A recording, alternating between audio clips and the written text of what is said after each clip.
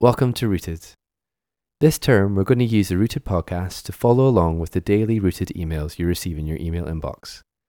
We will look at one passage together each week and think a bit more deeply about the ways that God might be speaking to us in this season. So we just encourage you to join in with us through that and to take this time to stop and reflect on what God might be saying to you. Hi, my name's Clare. I'm married to Stu and I'm a sports therapist and recently qualified as a nutritional therapist. I've been studying for the last 4 years, so it's great to finally be finished and have a bit more free time. So my husband and I are just back from a camper van trip just to celebrate. We went down the Mull of Kintyre, which was really beautiful and such a blessing, and a final escape before I go back to work on Tuesday. I've obviously not been able to work through COVID, as a lot of people will be in the same boat as well. So it was nice to escape one last time.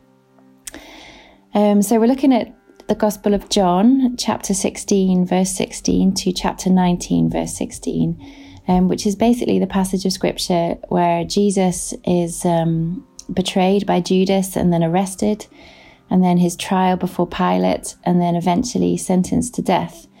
But I want to focus on a part that happens just before he's arrested, where he's talking to his disciples, his friends, and he's trying to warn them. He obviously knows what's about to happen, so he's warning them that they're about to experience grief and loss. So if I read this part of the scripture to you, I'm reading from the New Living Translation, and it's John 16, and we'll start at verse 16. And the title is "Sadness Will Be Turned to Joy." "In a little while you won't see me anymore, but a little while after that you will see me again." Some of the disciples asked each other, "What does he mean when he says, 'In a little while you won't see me, but then you will see me, and I'm going to the Father'? And what does he mean by 'a little while'? We don't understand." Jesus realized they wanted to ask about it, so he said, "Are you asking yourselves what I meant? I said, 'In a little while you won't see me, but a little while after that you will see me again.' I tell you the truth, you will weep and mourn over what is going to happen to me, but the world will rejoice. You will grieve, but your grief will suddenly turn to wonderful joy. It will be like a woman suffering the pains of labor. When her child is born, her anguish gives way to joy because she has brought a new baby into the world. So you have sorrow now, but I will see you again. Then you will rejoice, and no one can rob you of that joy." And I'll jump to verse 33. "I have told you all these things so that you may have peace in me. Here on earth you will have many trials and sorrows, but take heart, because I have overcome the world." So this scripture was actually quite a personal one to me last year, and it was one I really sort of hung on to. 2019 was a real season of loss for me. I lost my dad at the start of the year. He'd had cancer for about 4 or 5 years, but just before the Christmas of 2018, we heard that he had 6 weeks to live, and he died in the January of 2019. And then a few months later, we lost our cat, which hit us really hard as well, actually. And then the period between October to December, I lost 4 friends, quite unexpected, actually, all of them, which was really difficult. And I know that, loss is a painful thing and something that's universal. And I think, everybody can empathize with I think for a lot of people, 2020 has been a real season of loss, and grief, has been a big part of their story this year, particularly through COVID-19. People have lost loved ones and been deprived of the chance to be with them in their last moments and, days on this earth, and to give them the funeral that they have wanted to give. And that's something, I'm so grateful for, that we got a chance to be with my dad, and, we had a really amazing 6 weeks with him, and we were all with him when he died. And, we gave him an amazing funeral that, was such a celebration of his life. And there was over, I think, 300 people there or something. And I think that's one of the saddest things for me that's happened this year, is people have had to say goodbye to their loved ones without having any of that. And I know one of my friends who died last year, her parents were just so overwhelmed with grief that they felt that they didn't want to have a funeral it was just for the family. And, nobody can judge anyone for that. It's, understandable. But I found it really hard, not being able to go to her funeral and not being able to say goodbye in that way. So I can understand the difficulty that some people have had to face this year. But I think, grief has come in a lot of different ways this year for people. Loss of, seeing friends and family and sort of social networks that people have relied on. And, for school and school kids and uni students, having the loss of not being able to graduate or, attend different ceremonies that are so important, at this time of life.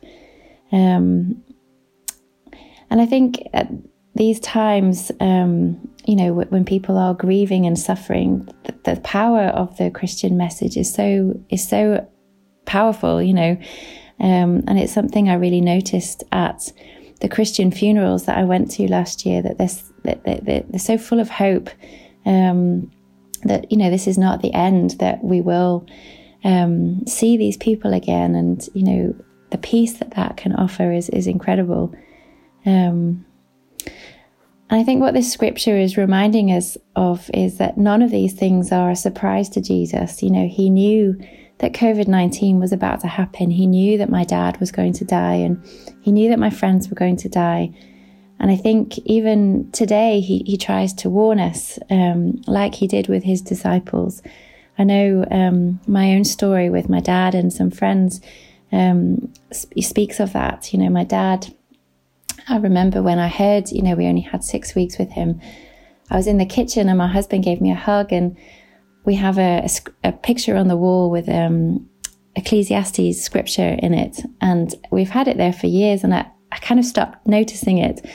And suddenly I looked up, and it was like it was highlighted, this one line of the scripture, that there is a time for death, and it really hit me. And all of a sudden I was filled with this peace that this actually was God's timing for my dad. And so I actually didn't pray for healing for my dad. I prayed that his end would be good, and that we would have, the time with him and everything. And I really did have that peace, which was an incredible gift.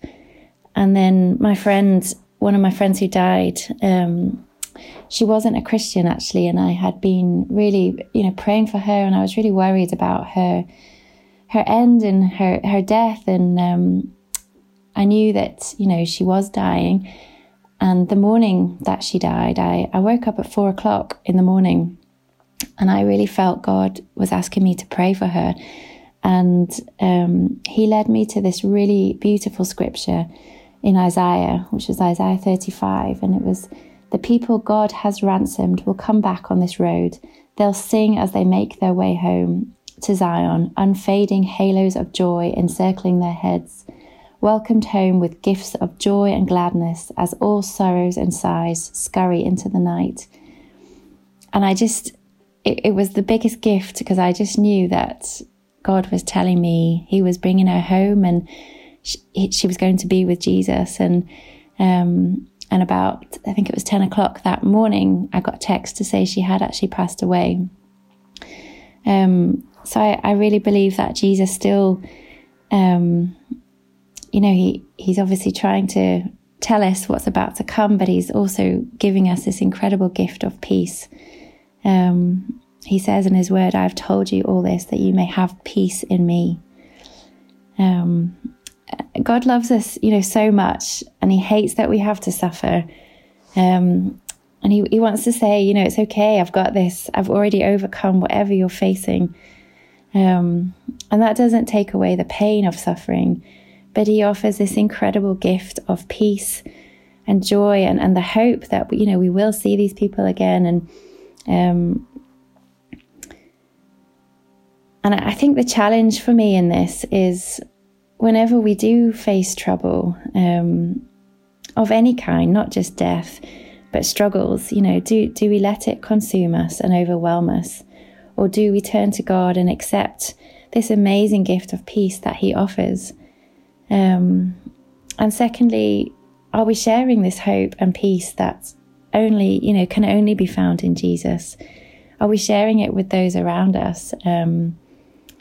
Because he so desperately wants us all to receive this peace. I can't imagine what it's like to lose somebody and not have that peace that, we will see them again, or they're with Jesus and, all will be well. And I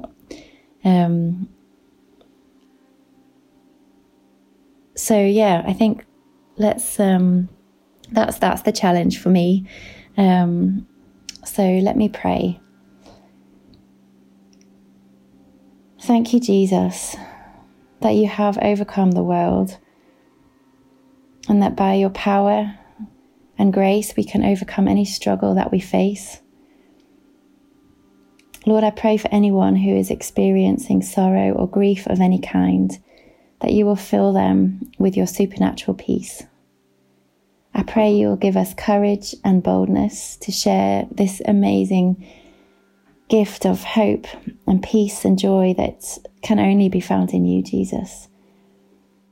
I pray that you give us courage to share it with those in our lives who don't yet know you, Jesus. And I pray this in Jesus' name. Amen.